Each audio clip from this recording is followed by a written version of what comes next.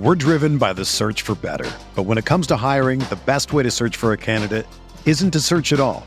Don't search, match with Indeed. Indeed is your matching and hiring platform with over 350 million global monthly visitors, according to Indeed data, and a matching engine that helps you find quality candidates fast. Ditch the busy work. Use Indeed for scheduling, screening, and messaging so you can connect with candidates faster. Leveraging over 140 million qualifications and preferences every day, Indeed's matching engine is constantly learning from your preferences, so the more you use Indeed, the better it gets. Join more than 3.5 million businesses worldwide that use Indeed to hire great talent fast. And listeners of this show will get a $75 sponsored job credit to get your jobs more visibility at Indeed.com/Blue Wire. Just go to Indeed.com/Blue Wire right now and support our show by saying that you heard about Indeed on this podcast. That's Indeed.com/Blue Wire. Terms and conditions apply. Need to hire? You need Indeed. Get ready for the final shot of the third quarter. It's Kemba fires it and makes it. Whoop-de-doo!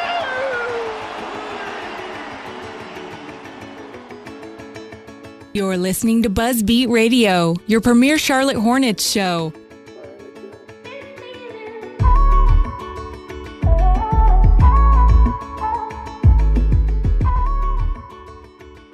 All right, welcome back. We did not run away and hide from you guys. Took a nice little summer vacation, along with hopefully all of you as well, NBA fans across the nation. It's that time of year where things just finally slow down a little bit. It feels like it'll never come. It gets here, and it's nice. So anyways, we're back. We've got a lot to discuss today. This is episode 72 of BuzzBeat Radio. Don't forget, we are a proud member of the Almighty Baller Podcast Network and home at QueenCityHoops.com. Our good friends over at Sports Channel 8, they're still churning it out, doing a great job prepping for college football. I know that the radio shows on Saturday morning, which I was lucky enough to be a part of, I don't know, 3 or 4 Saturdays ago, I guess. Those are still going, BG, through, remind me what the final date is? So the final date is the last, I believe there are 2 more episodes. I believe August 25th is perhaps the last one from 10 to 12. But this is sort of burying the Easter egg a little bit here. But stay tuned. There's an announcement coming up that the show will be at a different time slot, but going for a little bit longer, basically. Awesome. That is awesome news, and obviously well-deserved. Hayes Permar and the boys over at Sports Channel 8 do an awesome job. Like I said, I got to see it firsthand a few weeks ago and be a part. It was BuzzBeat was there, Raleigh City Sports was there, and then Section 328, right? Yeah, that was fun. So we had a Hornets podcast, a Hurricanes podcast, and an NCFC soccer podcast there too. So that was really cool. A lot of fun. Really cool what they do over there. Hats off to those guys. So good job, Sports Channel 8. Check them out, sportschannel8.com. Saturday mornings, 99.9 The Fan, 10 a.m. to noon is their radio show, and then they're at Sports Channel, the number 8 on Twitter. Okay, well, let's check in. Not only have we not gotten on here and recorded a podcast in a while, but I really haven't talked to you guys that much recently. So, Richie, life update. What's going on? A lot is going on. The pregnancy is getting a little bit more real. We've been going to some baby classes, maternity classes, learning about how to take care of babies. We actually have a tour of the hospital today, so that's getting more and more real. The nursery's done, so that's good. That was our summer project. That's pretty much all taken care of. We got all the furniture in there as well. So a lot of major updates in the Randall household. Good stuff. Very exciting. Excited for you. We've got some transition things coming up here. You put together a long video for us the other day to teach us how to wipe our own butts when you're not there to do it for us after the baby comes. So we're going to have to learn to podcast a little better. Richie, behind the scenes, always the man. Don't forget that. He brings all this great content to you guys. BG, what is up? It was nice to finally meet you a few weeks ago, which we talked about a minute ago. What have you been up to since then? First off, it was great meeting you as well after knowing you for over a year. So it's cool to finally put face to name, and now I've met both of you guys individually in real life, as opposed to just being a little portion of my screen as we Skype and record here. Summer's been pretty nice so far. Didn't do all that much in July, but I've got some travel plans for the end of August. Going to go to Portland with a buddy of mine, Portland, Oregon. I'm really looking forward to that. Never been to the Pacific Northwest, but I'm excited for that. Going to the beach for a few days here as well.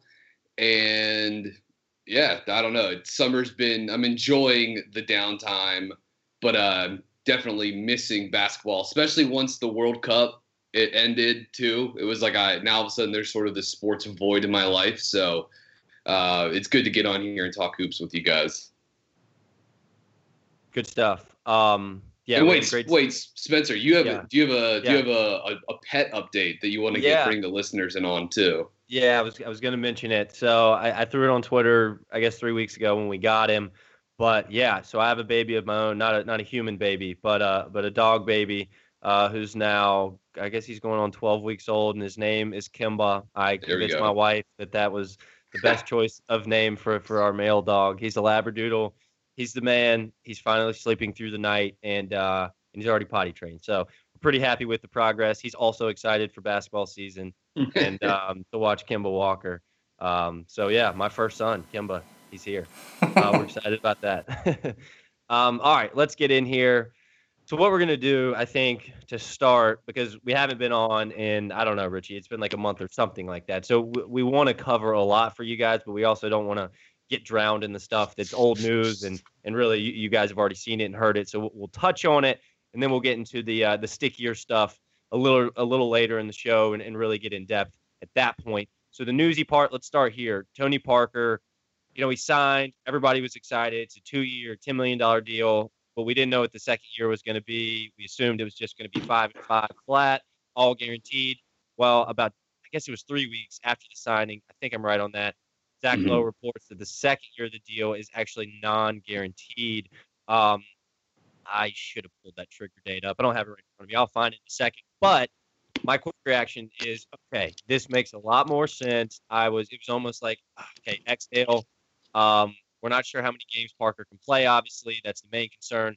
But knowing if he plays 40 games, this thing really doesn't go very well. The Hornets are not hooked for 2 years on this deal, and they can pretty much part ways. So I think this is a great signing. I think they could have done better with a guy like Shabazz Napier, but the non-guarantee on the second year makes me feel a ton better. PG. Yeah, I agree completely. We said, the three of us talked about this plenty, that contract, if the second year had been guaranteed, there was a certain amount of risk associated with that. And I feel like even if you aren't too keen on Parker being a part of next season's roster in 18-19, and you would have preferred Shabazz Napier, which I would probably put myself in that category too, at least the second year now being, and again, I just tried finding the trigger date real quickly and couldn't do that myself. So we do need to pull that up. But I got it. I just didn't have my spreadsheet pulled up. Sorry. Yeah. I'll give it to you real quick because I just want you to kind of react on the fly. I have thought. But go ahead. Was just gonna say, this deal, it makes so much more sense. If Parker, let's say he does play well this year, well, then you've got some assurance that you can at least have another backup coming back for you next season. If he doesn't play well, then you can just cut ties, and there's no risk associated with that there. And I don't think it'll come to this because the team seems pretty much dead set on contending for the playoffs, and I think they'll contend for the playoffs until they're, if not mathematically eliminated, then damn near close. But let's just say things went south badly during the season. Well, that becomes a potential trade chip that you could use leading into the deadline, which would be in early February too. So there is that. So the fact that they got the second as a non-guarantee and basically a team option is huge, and it changes the equation slightly in a more beneficial way for the Hornets. Yeah, so the trigger date is July the 4th, which is a very awkward one for Parker because free agency has obviously already started at that point. Mm-hmm. He would not be a point guard is flying off the shelves as a free agent at the age of 37 by any stretch of the imagination. But, it limits his ability to make plans if the Hornets don't act quickly on a decision.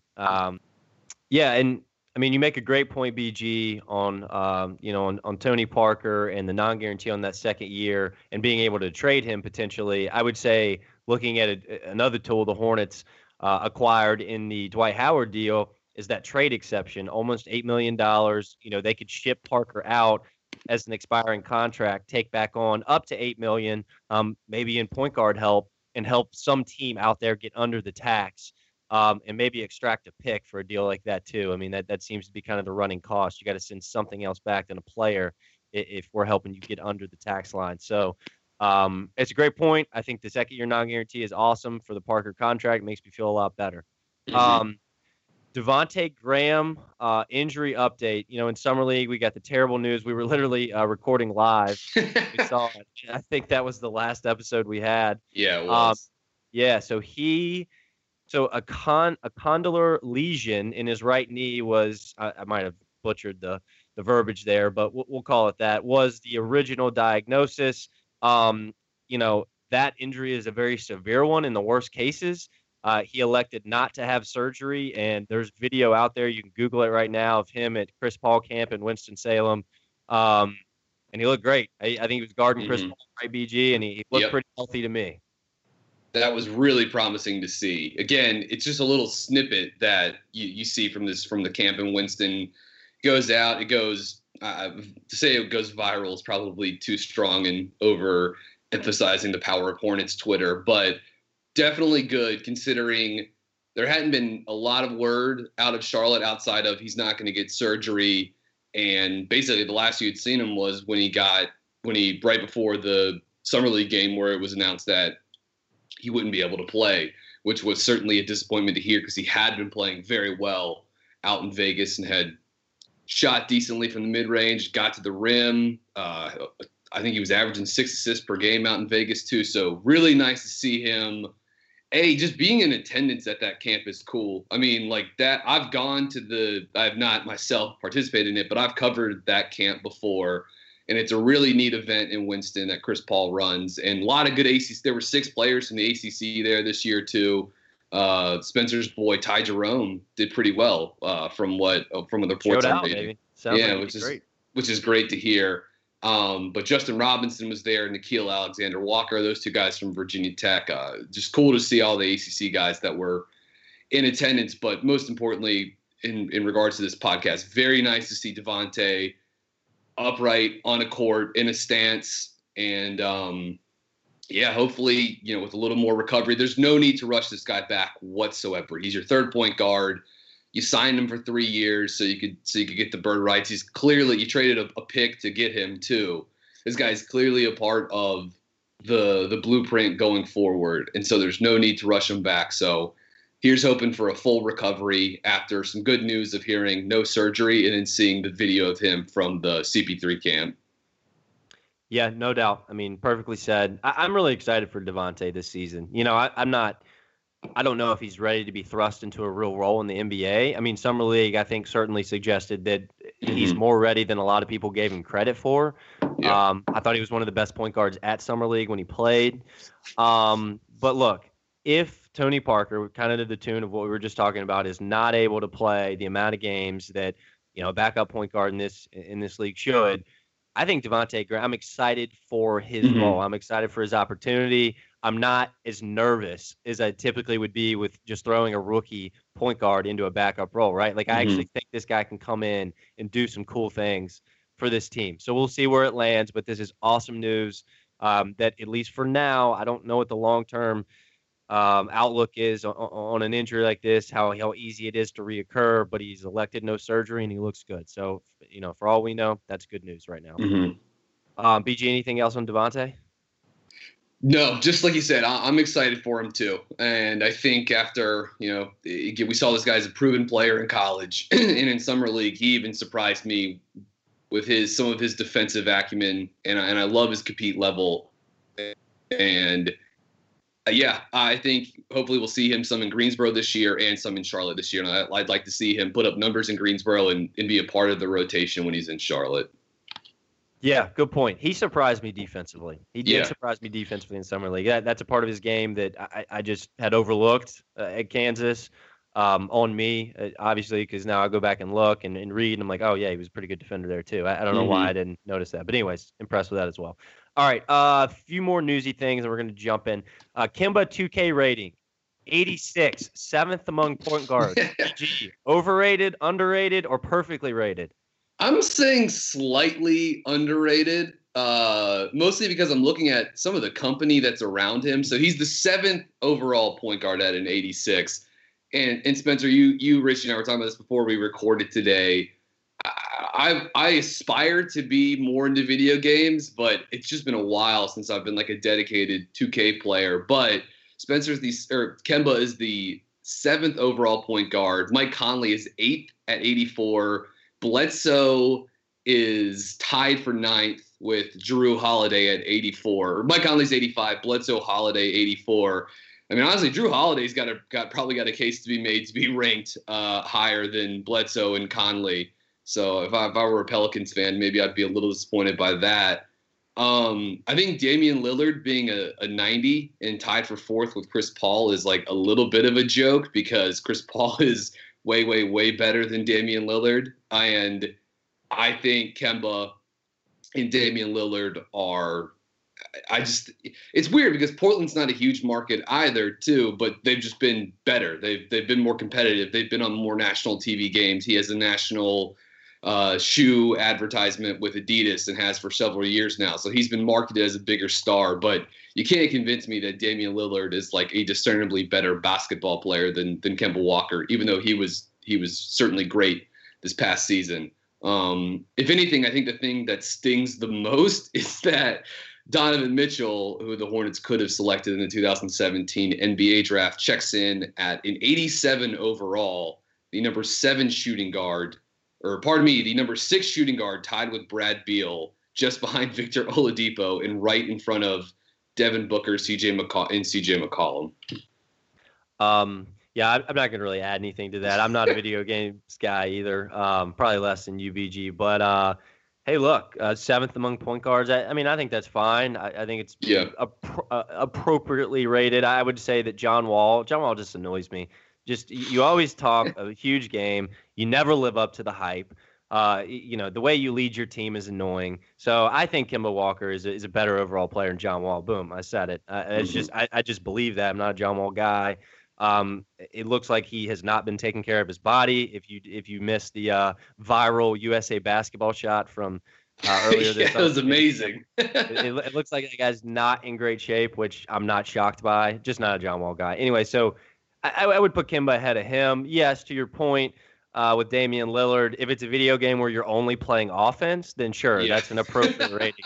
But where you also have to play defense, I would say Kemba's probably a little closer to Damian. So, but we'll see. Maybe we can get that 2K rating up to a 90. That's like an attainable goal for Kemba. Yeah. Would you say that's fair? 90 for next season? Definitely. I definitely think so. And I mean, look, I just think the way the season ended for Lillard last season, I'm surprised he is, because it did not look good in the playoffs against the Pelicans, who basically just vaporized him off the floor. And look, I think that would happen to a lot of good point guards, including Kemba, if you had Anthony Davis in the middle of the floor, basically controlling everything. But I would also say, too, did you see the quote this week from John Wall where he was basically saying the Wizards are on par with, I believe it was with the Celtics, the Raptors, and the Sixers. And it was like, buddy, I hate to break it to you, but that is not the case. Those teams are considerably better than your team.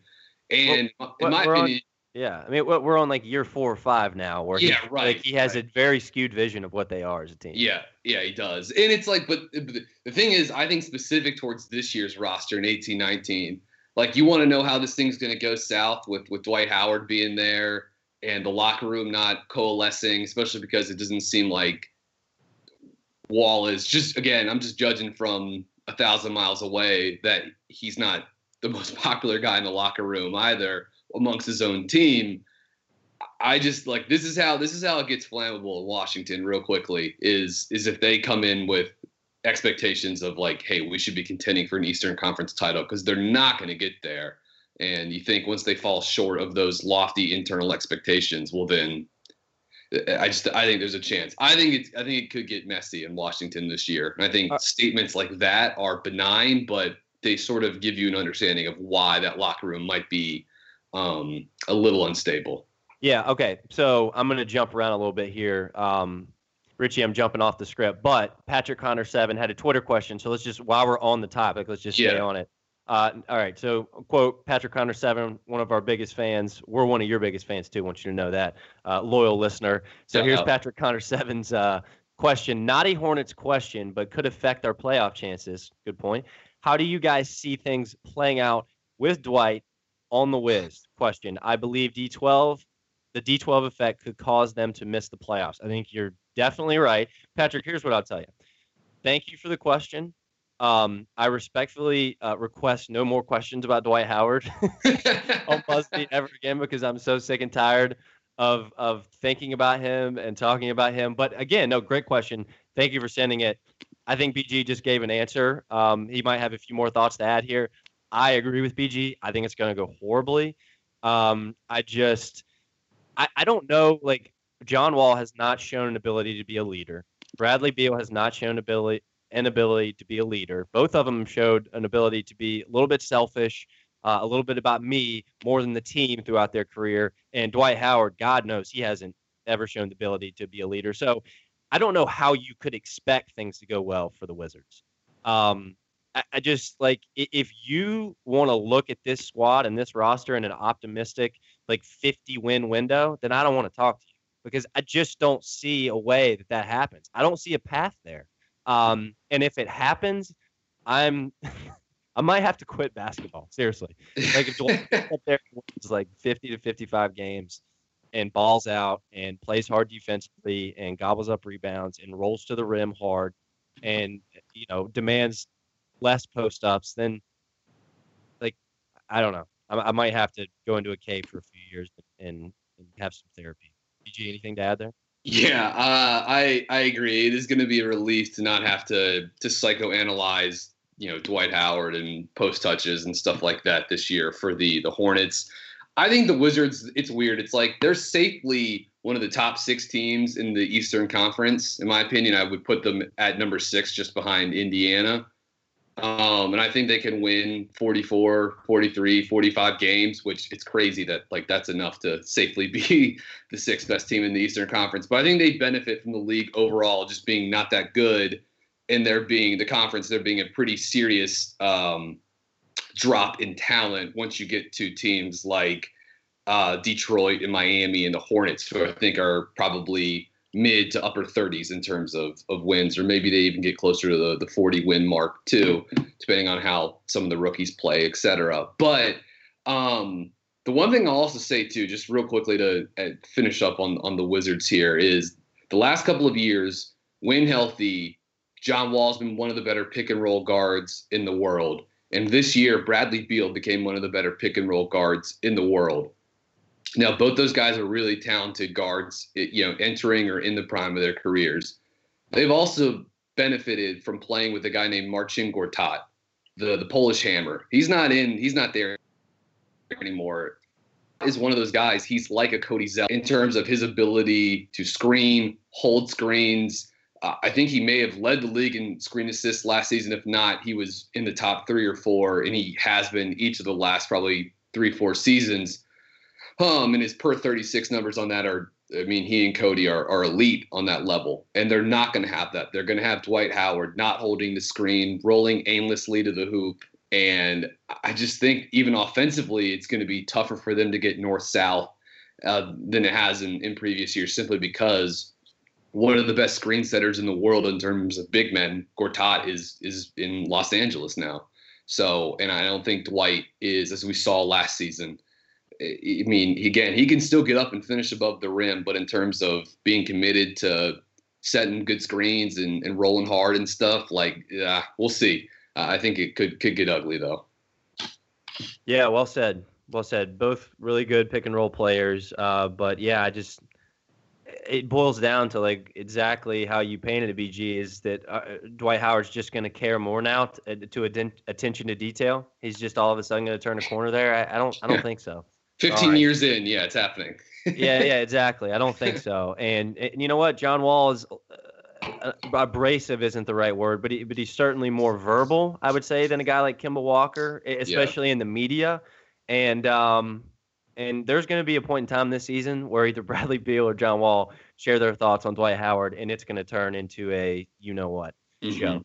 So I can't wait for it either. All right, let's see. Let's move on here and talk about some training camp news. I really don't think any of this is super pertinent down the road. I think the Hornets roster is pretty much set. Don't think that they're going to add a 15th guy. I think they're going to keep that roster spot open, and they already have both their two-way contracts sealed up. Math Yang back on another two-way, and then JP Macura, the kid out of Xavier, who I really like actually, on the other two-way. So that said, training camp signees. These are called Exhibit 10 contracts. Jalen Barford, a guard from Arkansas. If you watch his highlights on YouTube, he actually reminds you a lot of Lance Stevenson. Much shorter, not the same body type, but like shot selection and like who he thinks he is as a player. It screams Lance Stevenson. So volume, microwave score kind of guy. Isaiah Wilkins, forward out of UVA. Really, really, really good defensive player. About as limited as it gets offensively, though. And that guy just has not been able to stay healthy for quite a long time. A lot of ability defensively, though. Zach Smith, forward out of Texas Tech. Similar, really good defender, not as versatile as Wilkins. Rim runner, can leap out of the gym. Was really just the trash man for Texas Tech, I would say. The dirty stuff, energy, rim protection, kind of play for them. And then Joe Cheeley, I hope I'm saying your last name right, guard out of College of Charleston, really good overall player for them. I think led the team in scoring on a pretty good CFC team. Again, I don't expect any of these guys to land with Charlotte. Now, they could all land in Greensboro, or at least a few of them, so that's something to keep in mind. But I would not expect to see any of these individuals in Charlotte next season.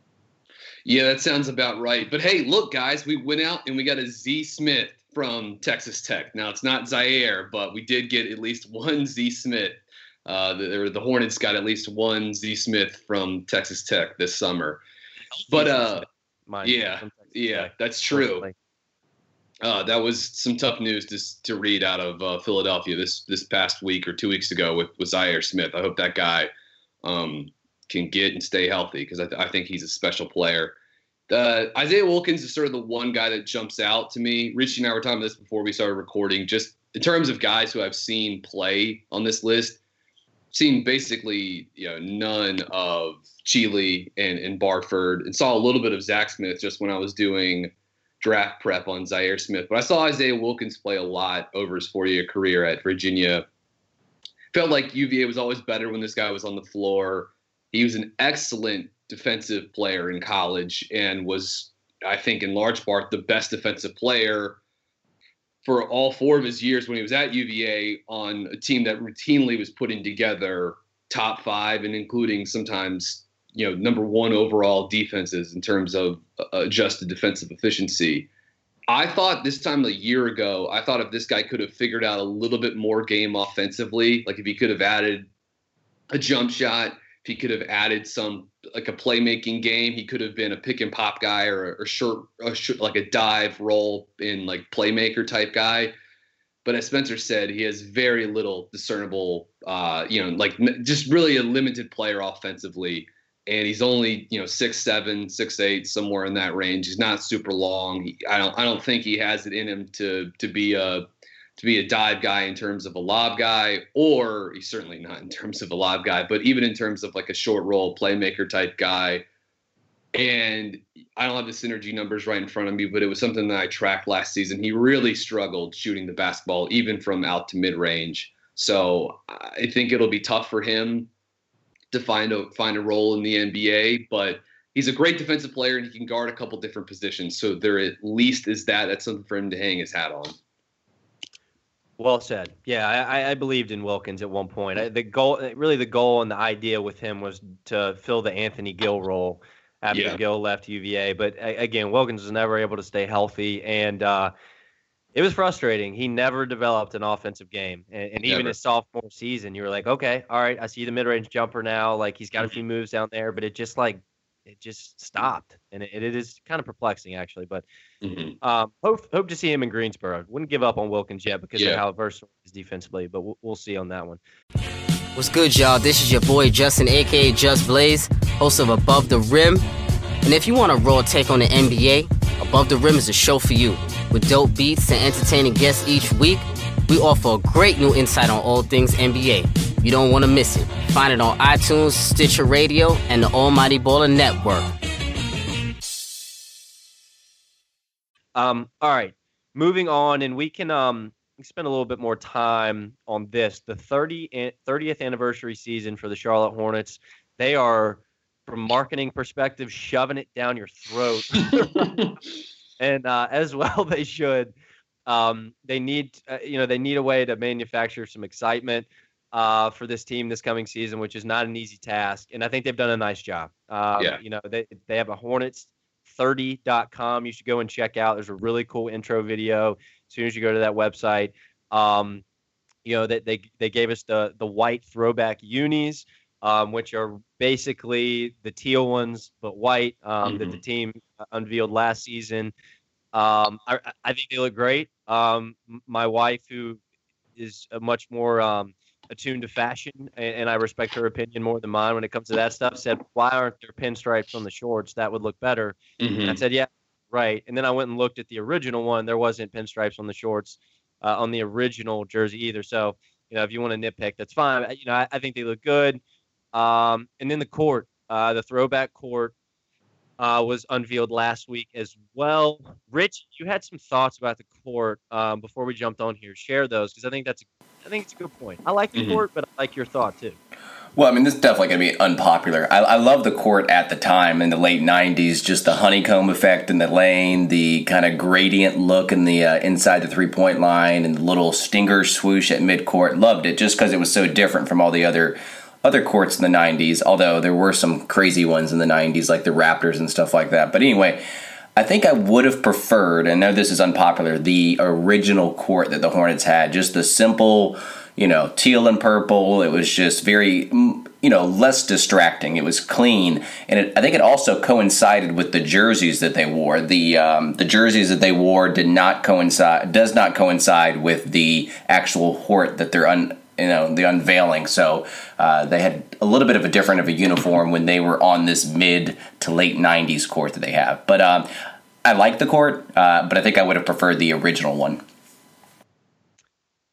Yeah, that's a good point. I didn't even think about like the jersey court design. Those two aren't really synonymous with each other. I don't know. I guess what I would say to that is just like, it's pretty obvious at this point that this marketing effort is trying to get every fan that existed in that late 90s, early 90s frame all the way into the mid 90s, late 90s, early 2000s. There's so many of those fans, especially the earlier ones that set the attendance record, that just like really don't want anything to do with this team now.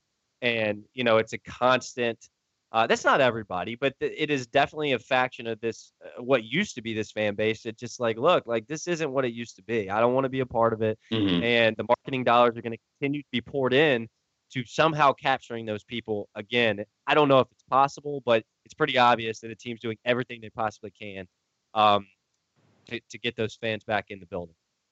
We love nostalgia as a society and certainly as sports fans. So this is, as you guys just sort of laid out, it's an effective way to try to market to the team, generate some excitement, and I don't know if it's a last-ditch effort, but it's certainly one of the final cards to play to sort of lure some of these old school fans back to caring about the team. And maybe that coinciding with, as the league is getting more popular and basketball is becoming a bigger deal, the NBA is becoming more of a global and domestic force in terms of an entertainment product. Maybe that'll help bring a few back to the fold.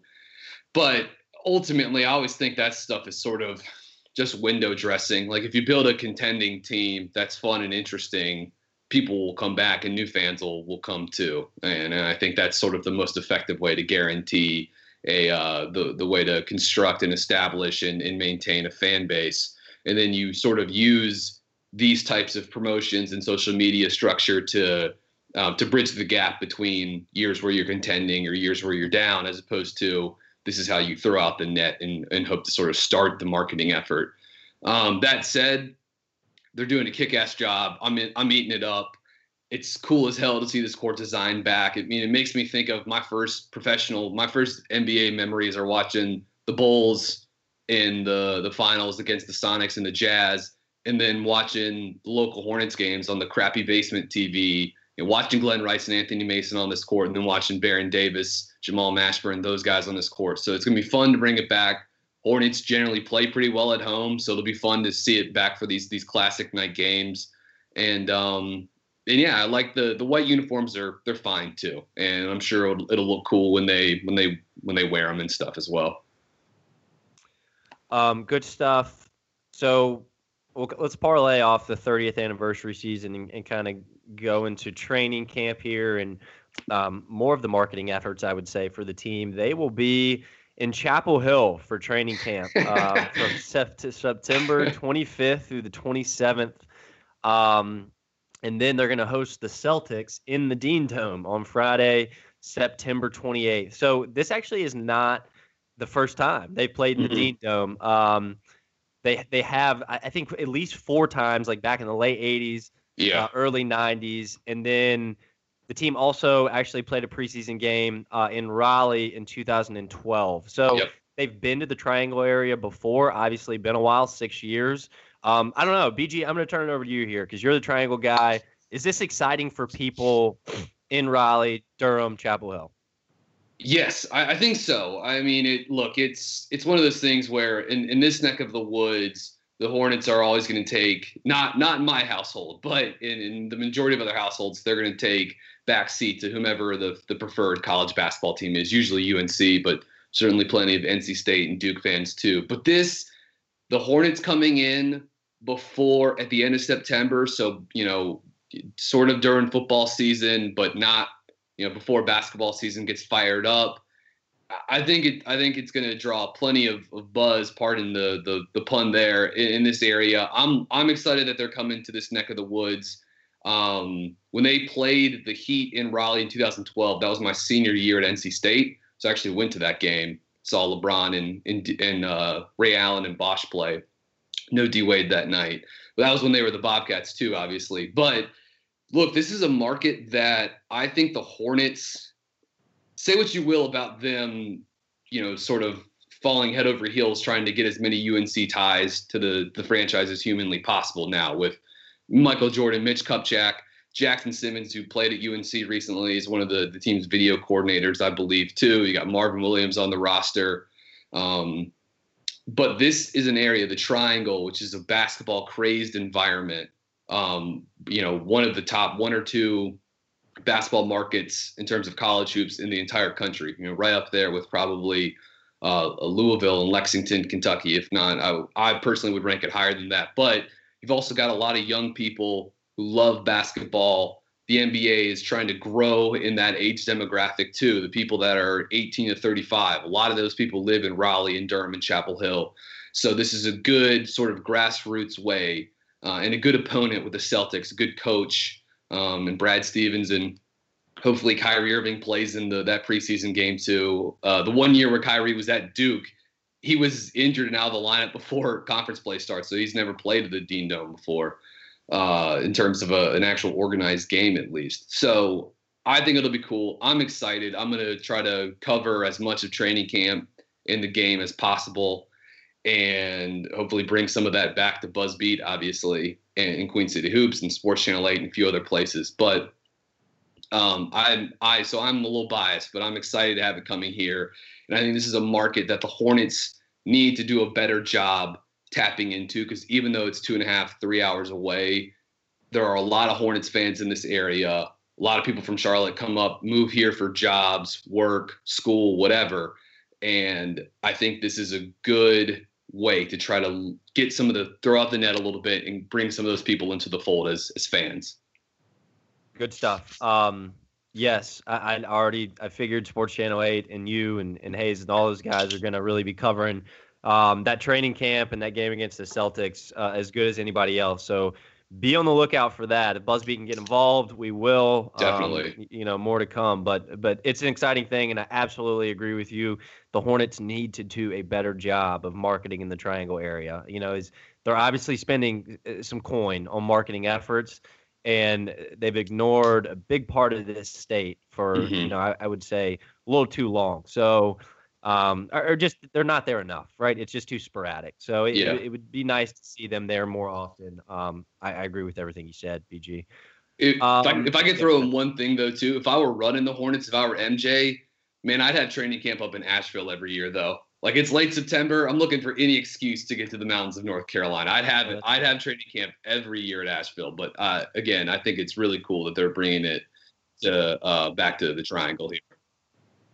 All right. Well, let's jump into the schedule release, which came out last Friday, just this last Friday, and just real quickly, a 10,000-foot view. Nothing surprised me. A few takeaways and a few bullet points here real quick. The Hornets will have 15 back-to-back games. Not the tops in the league. Actually, it might be tied for tops in the league. I need to do my research on that. But the average for the league is 13.3, so it's 1.7 over the average for all teams. Now, it's pretty obvious that every single year Charlotte asks for as many weekend home games as possible, for financial reasons. They want to have games on Friday, Saturday nights. So the exchange for that is usually more back-to-backs. That's the assumption here. Nothing changes this season.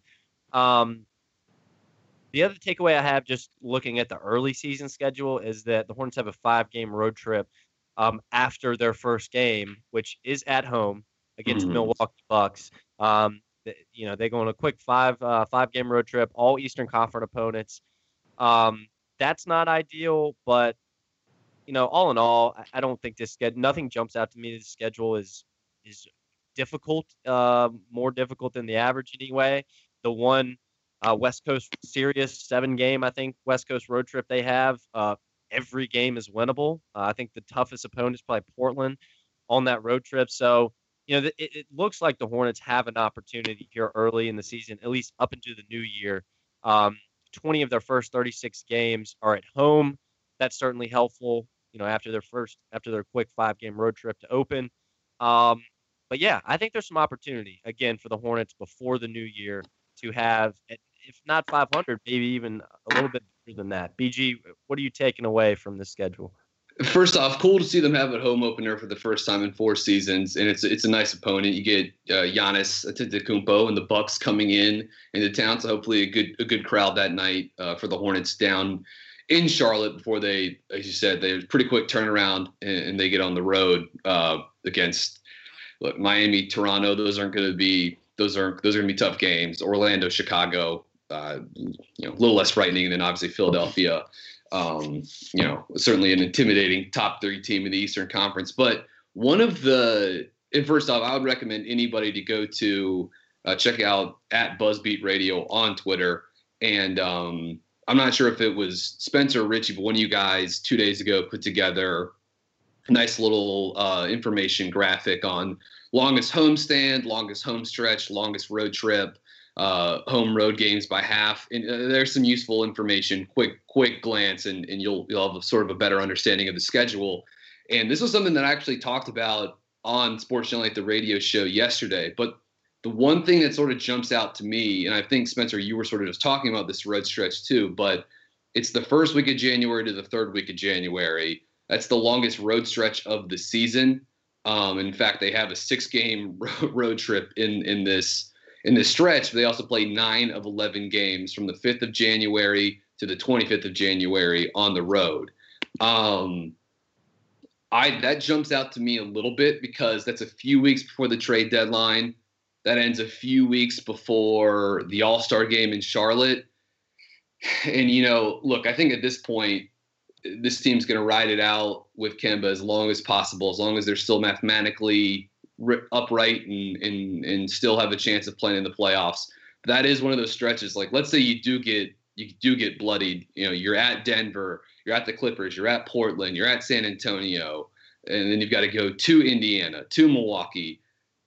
And if things don't go well on that road swing, again, there's plenty of winnable games, including 2 matchups against Phoenix in that stretch. But maybe Phoenix is better this year too. So I do think it's one of those things, like, let's say the season is going okay, not great, then you get beaten up on that road trip. And what happens? You're maybe setting yourself up to go into the deadline in bad shape with the Kemba Walker, with the Kemba Walker trade discussion still, like, that's the last little murmur of it happening leading into the deadline and the All-Star game in Charlotte. That makes me a little queasy, but everything else other than that seems pretty standard here in terms of the schedule.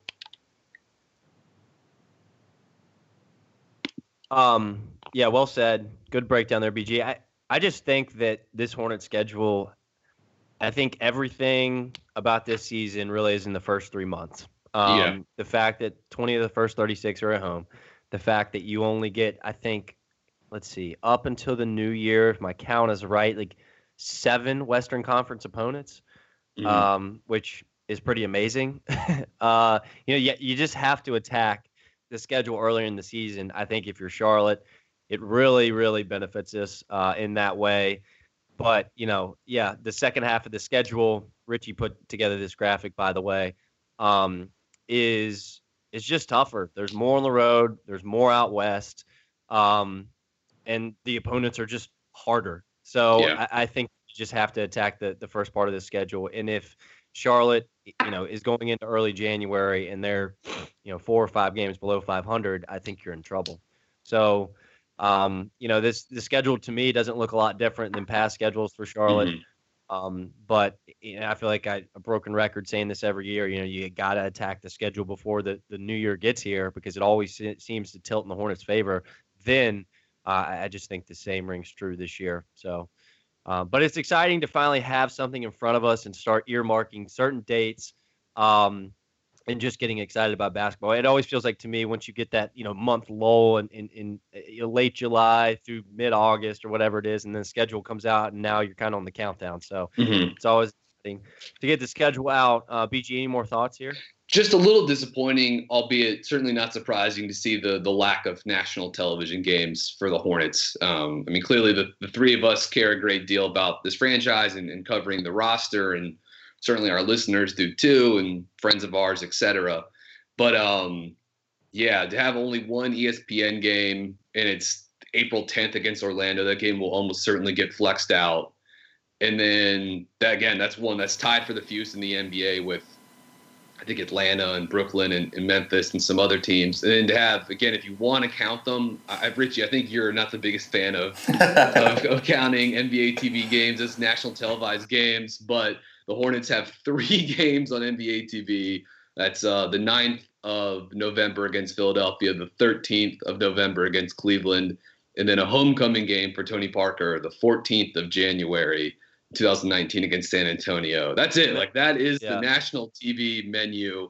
You want to, have another inkling into why Kemba Walker is sort of underrated and underappreciated in terms of the national audience. I think a big chunk of it has to do with only a certain amount of people have a league pass subscription, and of that, only a certain amount of people want to watch the Hornets play. Right. And they're just not on national TV all that much. So it's a little bit disappointing, but again, not at all surprising. Yeah, and of note that January 14th game in San Antonio, Martin Luther King Day game, and Hornets winners of 5 straight MLK Day games, I think. And you would think that this year. Yeah, you would imagine that's probably in jeopardy having to travel to San Antonio. But exciting game nonetheless with Parker's return, and you can imagine that's going to be an emotional day for not only Parker but that fan base in San Antonio as well. So good stuff.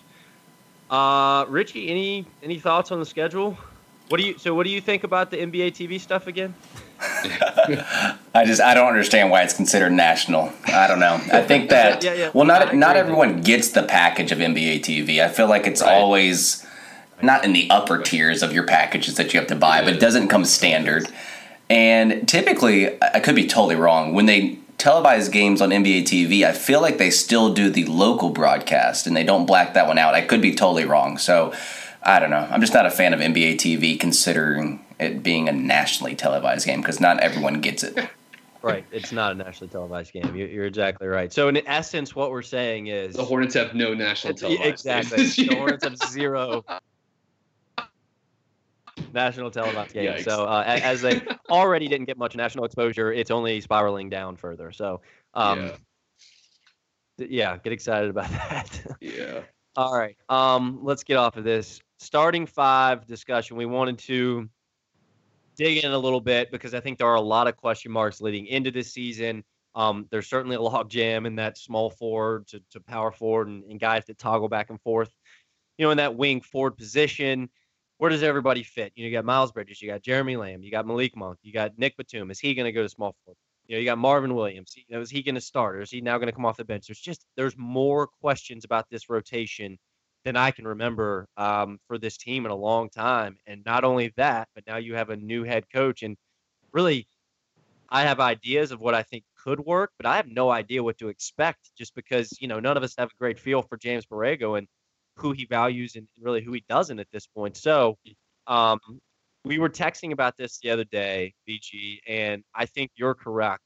You said, I think that the starting 5 we've seen for the last few seasons, I think they're going to trot out the same 5 at least to begin the season.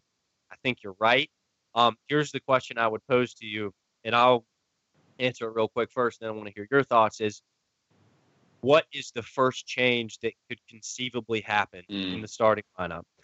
And to me, I think it's Jeremy Lamb slotted in as the shooting guard, Nick Batum moving to small forward, and Michael Kidd-Gilchrist, as awkward as this is, coming off the bench. I don't like him coming off the bench, but Borrego has a job to do, and I think a big part of that job is going to be to evolutionize this offense and use the corners, use the space on the floor, make it move, make the ball move as quickly as possible. And so when you think about these factors, I don't think that Michael Kidd-Gilchrist fits that very well.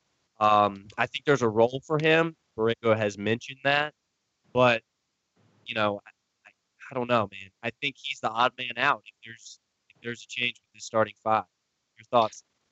Yeah, I think MKG is totally the flex piece. I mean, I think the 3 of us agree that they're going to start the season with Kemba, Nick Batum, Michael Kidd-Gilchrist, Marvin Williams, and Cody Zeller. That seems like the sort of the tried and true lineup. And for whatever it's worth, all of their preseason projections that I've seen with that 5, they look really good.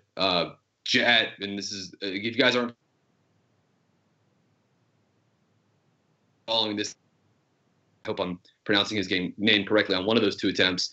He put together his projections for the season. He's got that lineup as scoring 115.3 points per 100 possessions and holding opponents to only 104.5 points per 100 possessions. So pretty darn good net rating of over 10 points per 100 possessions. Amongst starting 5s, that's projected as a top 10 net rating and a top 10 defense. So again, as you said, we need to the Hornets need to attack the early part of the schedule. And if they're going to do that, it makes a lot of sense to try to get this 5-man combination out there as much as possible. And it seems like in the NBA, and you've heard plenty of national people talk about this before in the past, but there does seem to be sort of this understanding unspoken of we start defense at the wing and then we move to offense, which is why Michael Kidd-Gilchrist was always getting the token start over someone like Jeremy Lamb, who can help lead the second unit offense. And so I do worry a little bit about Lamb moves to the starting lineup and then all of a sudden who's generating offense for the second unit. I mean, I guess Parker and Monk, they certainly could try to at least fit the bill there. I like the thought of Jeremy Lamb playing more minutes with Kemba Walker. Those were very effective minutes for the Hornets this past season. And he gives another shooter. He's maybe the team's second, the team's second best, pick and roll player, shot creator too.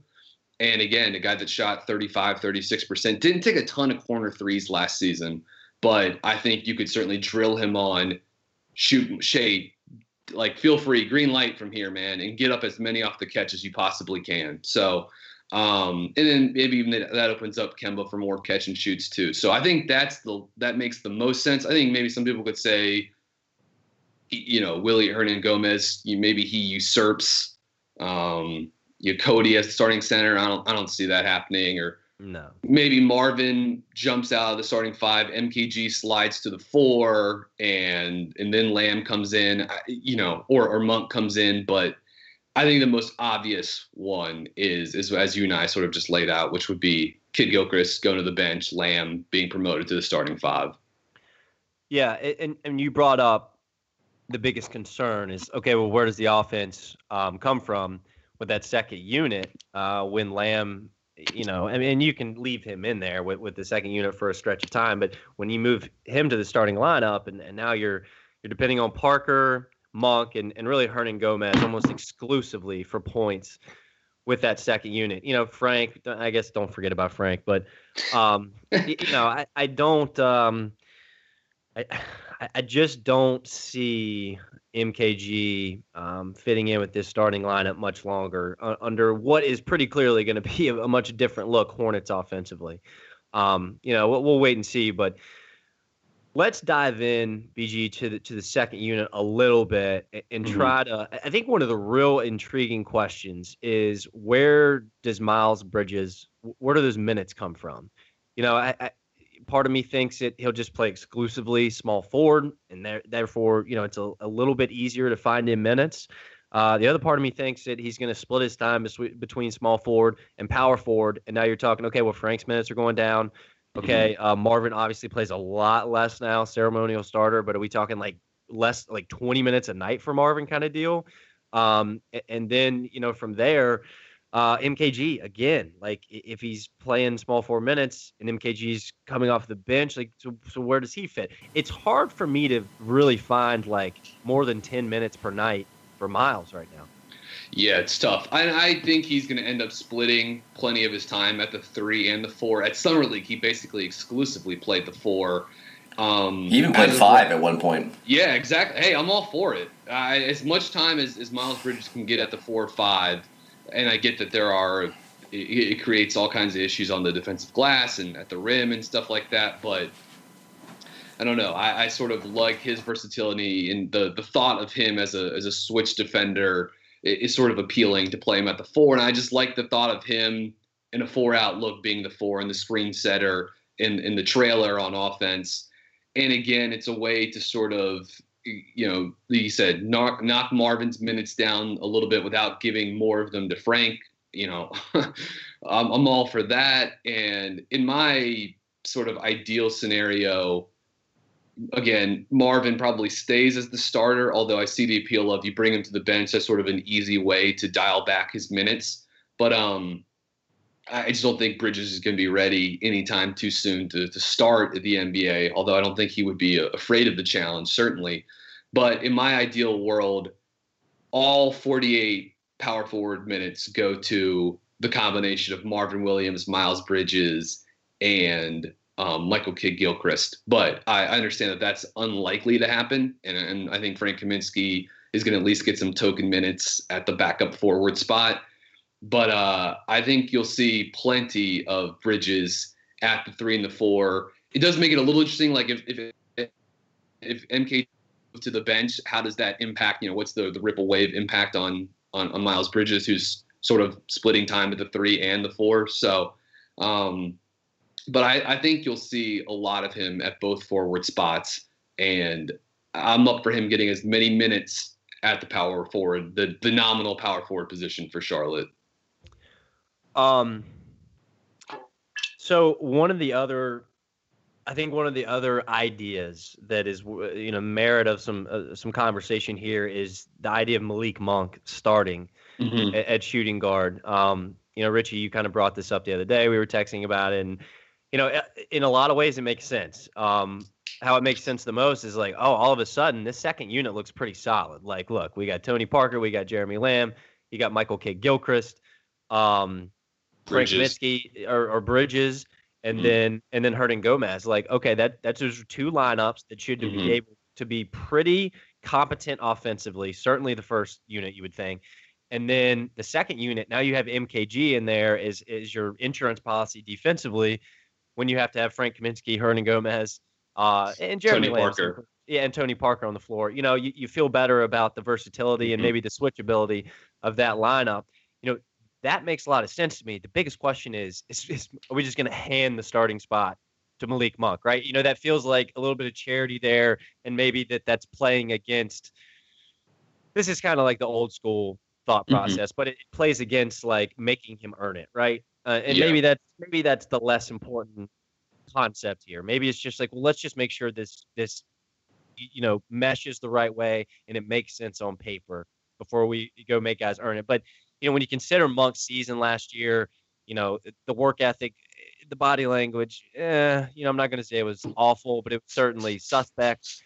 And I think you need to see more out of this guy, in my opinion, before you just hand him a starting spot. But again, it makes a lot of sense on paper.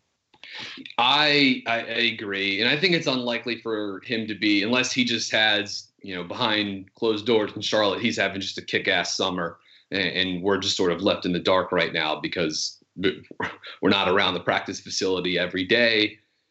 I'm not opposed to the idea of Malik getting the starting spot, and then that way you've got a certified bench scorer in Jeremy Lamb still coming off the bench, plus, like you said, MKG, and maybe he and Bridges as the 2 backup forwards. That gives you a little versatility and some athleticism off the bench. That's appealing. Malik Monk's gonna get up shots no matter what. I mean, this guy's in the NBA because he's a shooter and he's a scorer, and he doesn't have a big filter on what he thinks is a bad shot. I think a little restraint would go a long way for him, and I think minutes next to Kemba would be consistent minutes next to Kemba. Malik Monk, I think he was around 37, 38% 3-point shooting off the catch last season. I think I like that. I like him as a secondary guy, attacking bent defenses or getting to run a little more pick and roll with Cody, getting to play with a floor spacer like Marvin at the 4, like all of that stuff, I think and getting to play with a connector like Nick Batum. Man, I could see it. There's some scenario where it works. If Malik Monk is improved, both in terms of his game, his shot selection, his health, and his overall attitude, getting to play against a guy like Kemba, getting to play with Kemba, getting to play with a screen setter like Cody Zeller and a connector like Nick Batum. There's some intriguing stuff that Charlotte could do, but again, a lot depends on the internal development of Malik Monk. Yep, no doubt. And kind of to the tune of what we're talking about, Queen City Hoops poll, released a poll on Twitter the other day that got a lot of interaction. So thanks for everybody that voted. The question was, what Hornets storyline are you most interested in this season? The 4 options were Kemba Walker's contract year, Malik Monk's sophomore season, Cody Zeller back as the starting center, or Nick Batum. What position is he playing? Is he going to move to small forward? So the results it was a little surprising to me. Monk sophomore season, 55%, Kemba 38%, Zeller 5%, Batum 2%. So it's pretty clear that this fan base is locked in on Monk, his development, what happens from here. This feels like, everyone knows it's an important year, but it feels like a crucial year for Malik Monk and his really what he becomes as an NBA player. This really feels like right or left kind of deal. Yeah, no, totally. There's a fork in the road here for Monk already a year in, and it's very important. So, BG, I think you made a great point. What you were talking about, getting him on the floor with Kemba or Batum or both more often, make the game simpler for him. And, when he was out there last season, he didn't play much with either of those guys. And when he was out there again, it was a lot of him just chucking bad shots because he was playing with bad lineups. And so part of that, you're like, well, you don't blame him. But the other part is we got to see more than just being a heat check guy all the time. I think that I think that when you think about him in the starting lineup as the shooting guard, you're basically saying, okay, we're trading MKG for Malik Monk, and defensively on the wing, Monk and Batum out there, and then Marvin Williams, 40-year-old Marvin Williams. I mean, at this point, like what? Shaky. I mean, and we're talking about a potential like bottom 10 defense. Yeah. With that group. Mm-hmm. So that's something to consider too, but also a very potent offense. So yeah, we'll see. It's not an easy task for Borrego to fit Monk in situations that give him an opportunity to play with the ball in his hands, but also play with guys that are going to make the game easier. I think you got to find the healthy balance, and it's going to be very tough. Can I add something real quick? I think I'm probably more open to Monk starting than maybe you two guys are, and maybe I even probably see it happening earlier maybe than you guys do. And to the last point that you just made, Spencer, I just kind of want to quickly throw this in. Obviously, you're trading defense for offense or offense for defense, however you want to look at it, when you put Monk in and you move MKG to the bench. But you almost wonder if Batum moving to the 3 defensively. I mean, clearly Batum has a lot of inabilities on that end of the court, but does he get quote unquote better defensively by moving him to the 3? I mean, slightly. I think that's a good thought exercise. Batum, to your point, he has more ability defensively than he has shown. Now, is that because he's guarding 2s, or is that because he just hasn't really shown much effort, to be quite honest with you. I get what you're saying, and I think that there's a lot of validity to it. But for me, at the end of the day, like, the difference between the two positions isn't great enough for me to be like, oh, that solves all the problems. And I'm not saying that's what you're getting to, but like Nick Batum just got to care more. I mean, that's what it boils down to. Like, the guy he just loafs on that end of the floor. So, I think that Nick Batum could like guard 4s in certain lineups. And I think you might see that because Borrego's going to try to play smaller and he's going to experiment. But regardless of what position he's guarding, like Nick Batum's got to at least pretend like he's gotten in a defensive stance before in his life. Get his arms out and try to move his feet. I mean, it's just been, I don't know. And it has definitely flown under the radar nationally, I would say. Like, people still out there, like these Houston Rockets trade ideas, but they want a wing defender and they're willing to take on extra money. And Richie, you're the first one who made the point on Twitter. You're like, well, yeah, that's fine. Why are we talking about Nick Batum? He's not a defender. Yeah. You know what I mean? Like, that doesn't even make sense. So it's the same thing that we're talking about, that like when you look at him, he should have the ability. So people on the outside that don't watch the Hornets, we talk about this all the time, even on this episode, we don't get that national exposure. Just by looking at Batum and how he's lanky, the way that he's built, you would think that he would be able to stay in front of defenders, but he doesn't have that 1-2, doesn't have that mentality. Yeah, I think it's actually been a side note. I think it's been sort of interesting. A lot of these like proposed wing trades you've seen with the Rockets, who are clearly trying to add another wing. I mean, they're all so-so defenders at best. Like, you think Kent Bazemore is going to come in and replace the 3-and-D production of Trevor Ariza, or Nick Batum or J.R. Smith. Good luck. Maybe if it were Tyler Johnson or James Johnson on Miami, that'd make a little more sense. But Nick Batum is not a 3-and-D player. I could see him fitting in offensively around James Harden and Chris Paul, but that's definitely not the best way to use his skill set offensively in like an ISO-heavy offense, nor is he going to be a guy that can come in and lock up opposing, small forwards, 2 guards or whatever. But in terms of, I guess on average, maybe small forwards are a little bit, the foot speed is not quite as high as a guard, and therefore if you move Batum down a position, it helps a little bit. I want to throw out one lineup stat that I saw this week that I thought was pretty interesting. So this is from Daryl Blackport on Twitter. He's at bballport, and he runs this site called pvpstats.com, which is an excellent resource for all kinds of on-off lineup data. I could not recommend checking out the site anymore, but he put together all 30 teams in the NBA, their most used lineup since the 2001-2002 season. And this could extend across multiple lineups, multiple seasons. But the most used lineup for Charlotte, the Charlotte franchise, in this basically 20-year window is the 2017-2018 starting 5. of Kemba, Batum, MKG, Marvin, and Dwight that played a little under 1,100 minutes together. Almost 111 points per 100 possessions, a net rating of plus 2.4. And again, that just it's a reminder just how much injuries to MKG and Cody, MKG in 15-16, Cody in 16-17, and 17-18, is how much, like, this lineup, these all feel like old. These are all like guys that have been around the franchise for a long time now, but they really haven't played like that all that much together over the last 3 years, which is a little interesting, especially when you factor in that Kemba, Marvin Williams, Nick Batum have played in this 3-year stretch 4,500 minutes together. It's just been Cody and MKG that have not been able to stay on the court. So again, this is a roster. These guys know each other really well, but they haven't played quite as many minutes together as you maybe think they have. So that's another sort of thing to keep an eye on going into the season. It's a great point, BG. Again, the broken record thing. I mean, it's, can Cody Zeller stay healthy? Can him and Kemba log tons of minutes together? Can MKG stay healthy? I mean, we've seen with those two guys healthy, plugged into the lineup with Kemba Walker, things just work. They just work. I mean, especially when it comes to Kemba and Cody.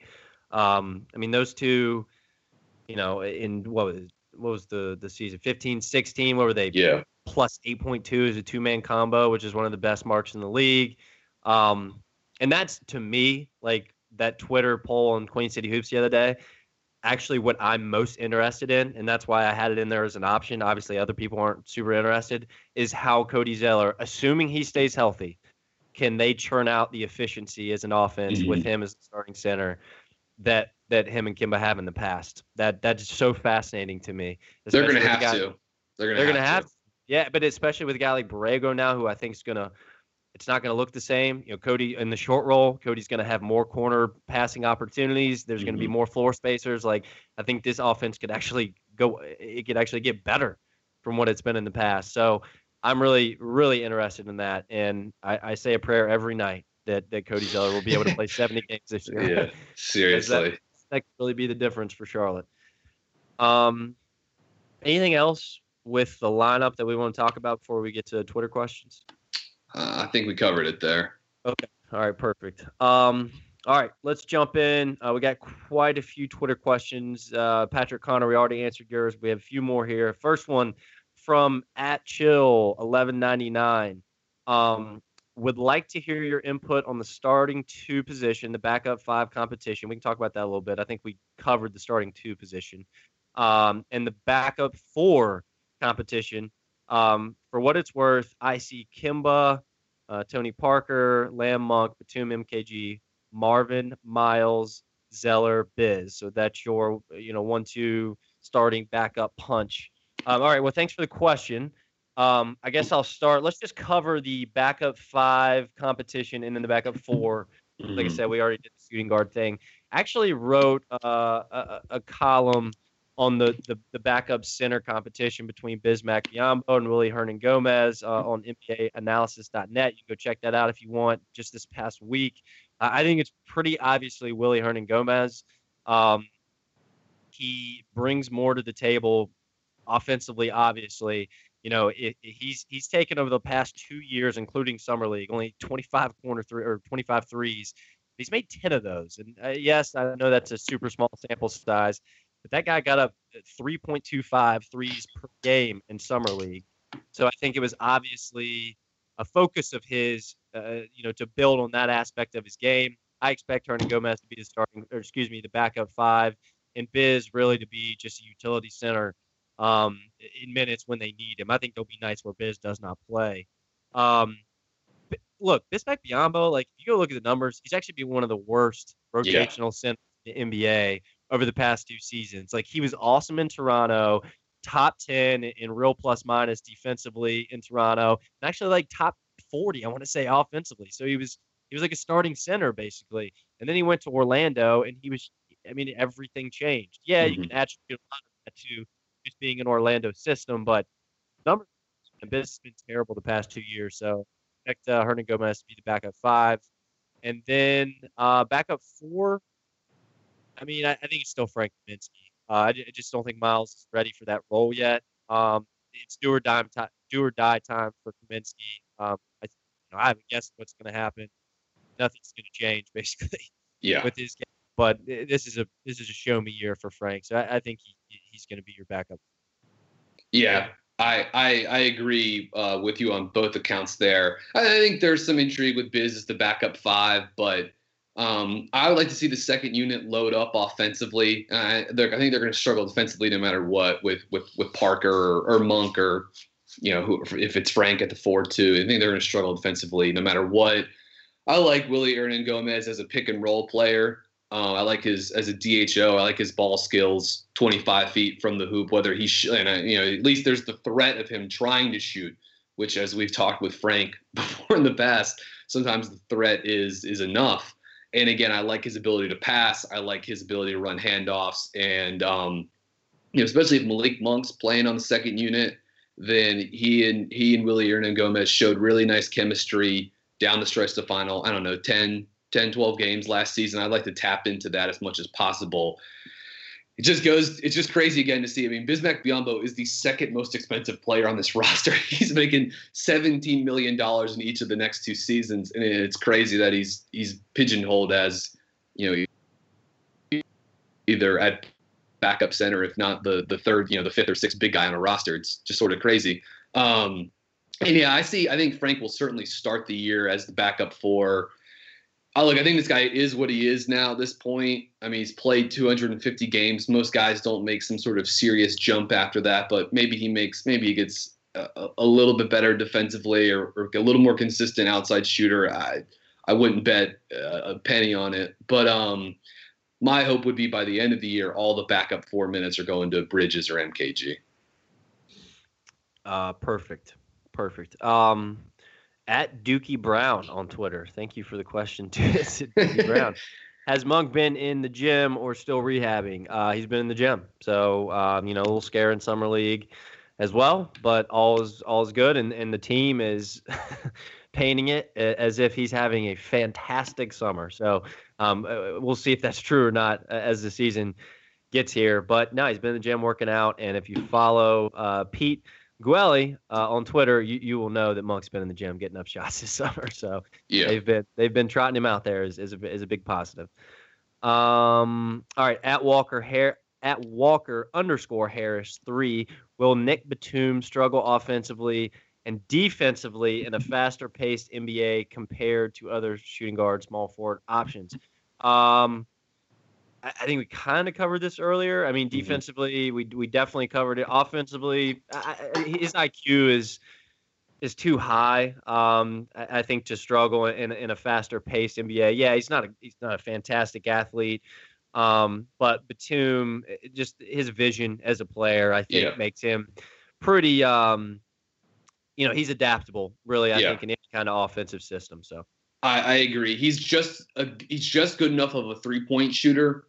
And he's such an unselfish passer and smart passer and has such good vision that he can fit just about any system.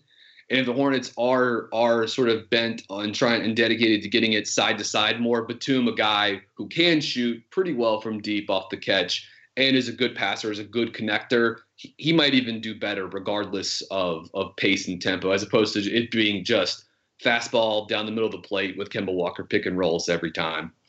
Well, I apologize to this guy because I overlooked this and actually did zero prep on players. And I promise we will cover this. BG might have something for you, but I have not really looked at possible targets for this trade exception yet. So I'm gonna yield the BG here. Yeah, I don't have much prepped out either. We need to definitely bring this up on the next podcast when we record. But I guess if you're looking for, Spencer, earlier in this podcast, you were talking about the trade exception.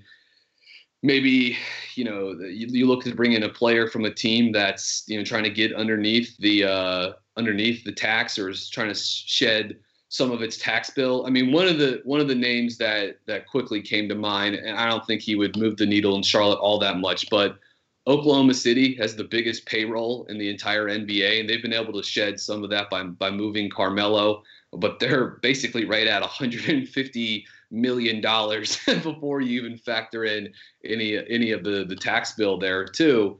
They have 3 point guards on the roster. So look, let's just say it doesn't go well with Tony Parker. Let's say Devontae Graham isn't healthy. Well, I don't know. Maybe Raymond Felton, on the trade, the trade exception. I don't think that's something they'd be super interested in. But Oklahoma City has Dennis Schroeder as a backup point guard now. Raymond Felton sort of seems like a bit of the odd man out in terms of the point guard rotation in Oklahoma City. So maybe he's a guy, but I need to do more digging on that too. But make sure, again, like Spencer said early, target some of these teams that have the big payroll. That they're possibly, they function as a trade partner here.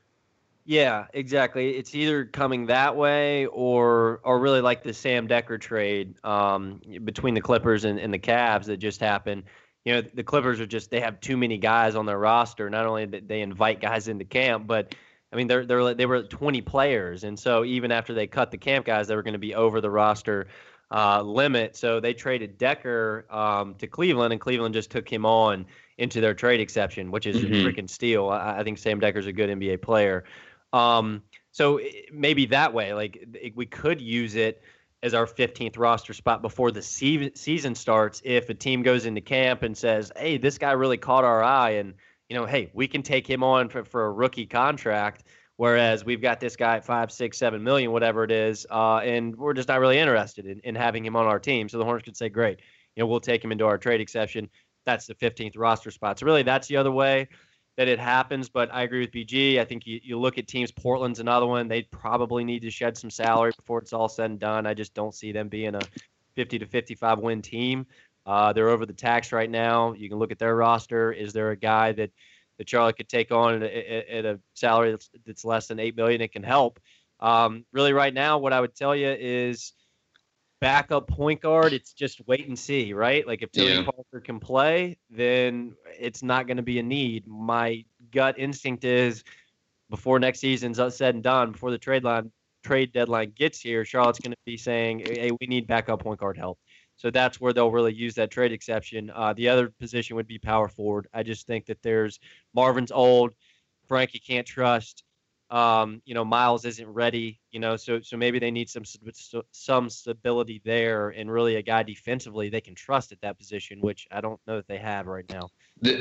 One name jumps off. I don't think Portland would move him, but he can play minutes at the power forward. He's a good defender. Pretty good three-point shooter, and he's just under $7 million a year. But Al-Farouq Aminu in Portland, again, he's super important to what the Blazers are trying to do, and if they're trying to pseudo-contend in the West as much as you can with Golden State and Houston laying in front of them, he'd be a guy that would make some sense. Maybe from the Clippers, Mike Scott or Luke Mbah-a-Moute, two other sort of both those guys are about $4.5 million a year too, but it's tough to see. I don't know. I don't know if either of those franchises want to part way with these players too. Yeah, I would agree. So it's wait and see. This shakes out when we get to December, early January, and the writing starts to be on the wall for these teams over the tax. Some are going to be thinking, okay, we're a contender. Others are going to be panicking, trying to get off money. So that's really when it becomes clear. But we'll have some more names. That's a good question. Again, apologize we didn't prep for that one. All right, I think that's pretty much it. We covered a lot today. Good to be back in the saddle. For myself, that is Richie. That is BG. From here, really, I think we're still going to be on that once every 2 or 3 weeks until we get to training camp, and then we'll really start kicking it back up again for you guys. So appreciate you, as always, listening to BuzzBeat Radio. This was episode 72. Do not forget, we're a proud member of the Almighty Baller Podcast Network and home, QueenCityHoops.com. And don't forget our good friends over at SportsChannel8.com. Follow them on Twitter, at SportsChannel, the number 8. If you're not following Richie, Brian, and I, make sure you find us too. And then Queen City Hoops at QCH blog. All right, until next time, see you guys.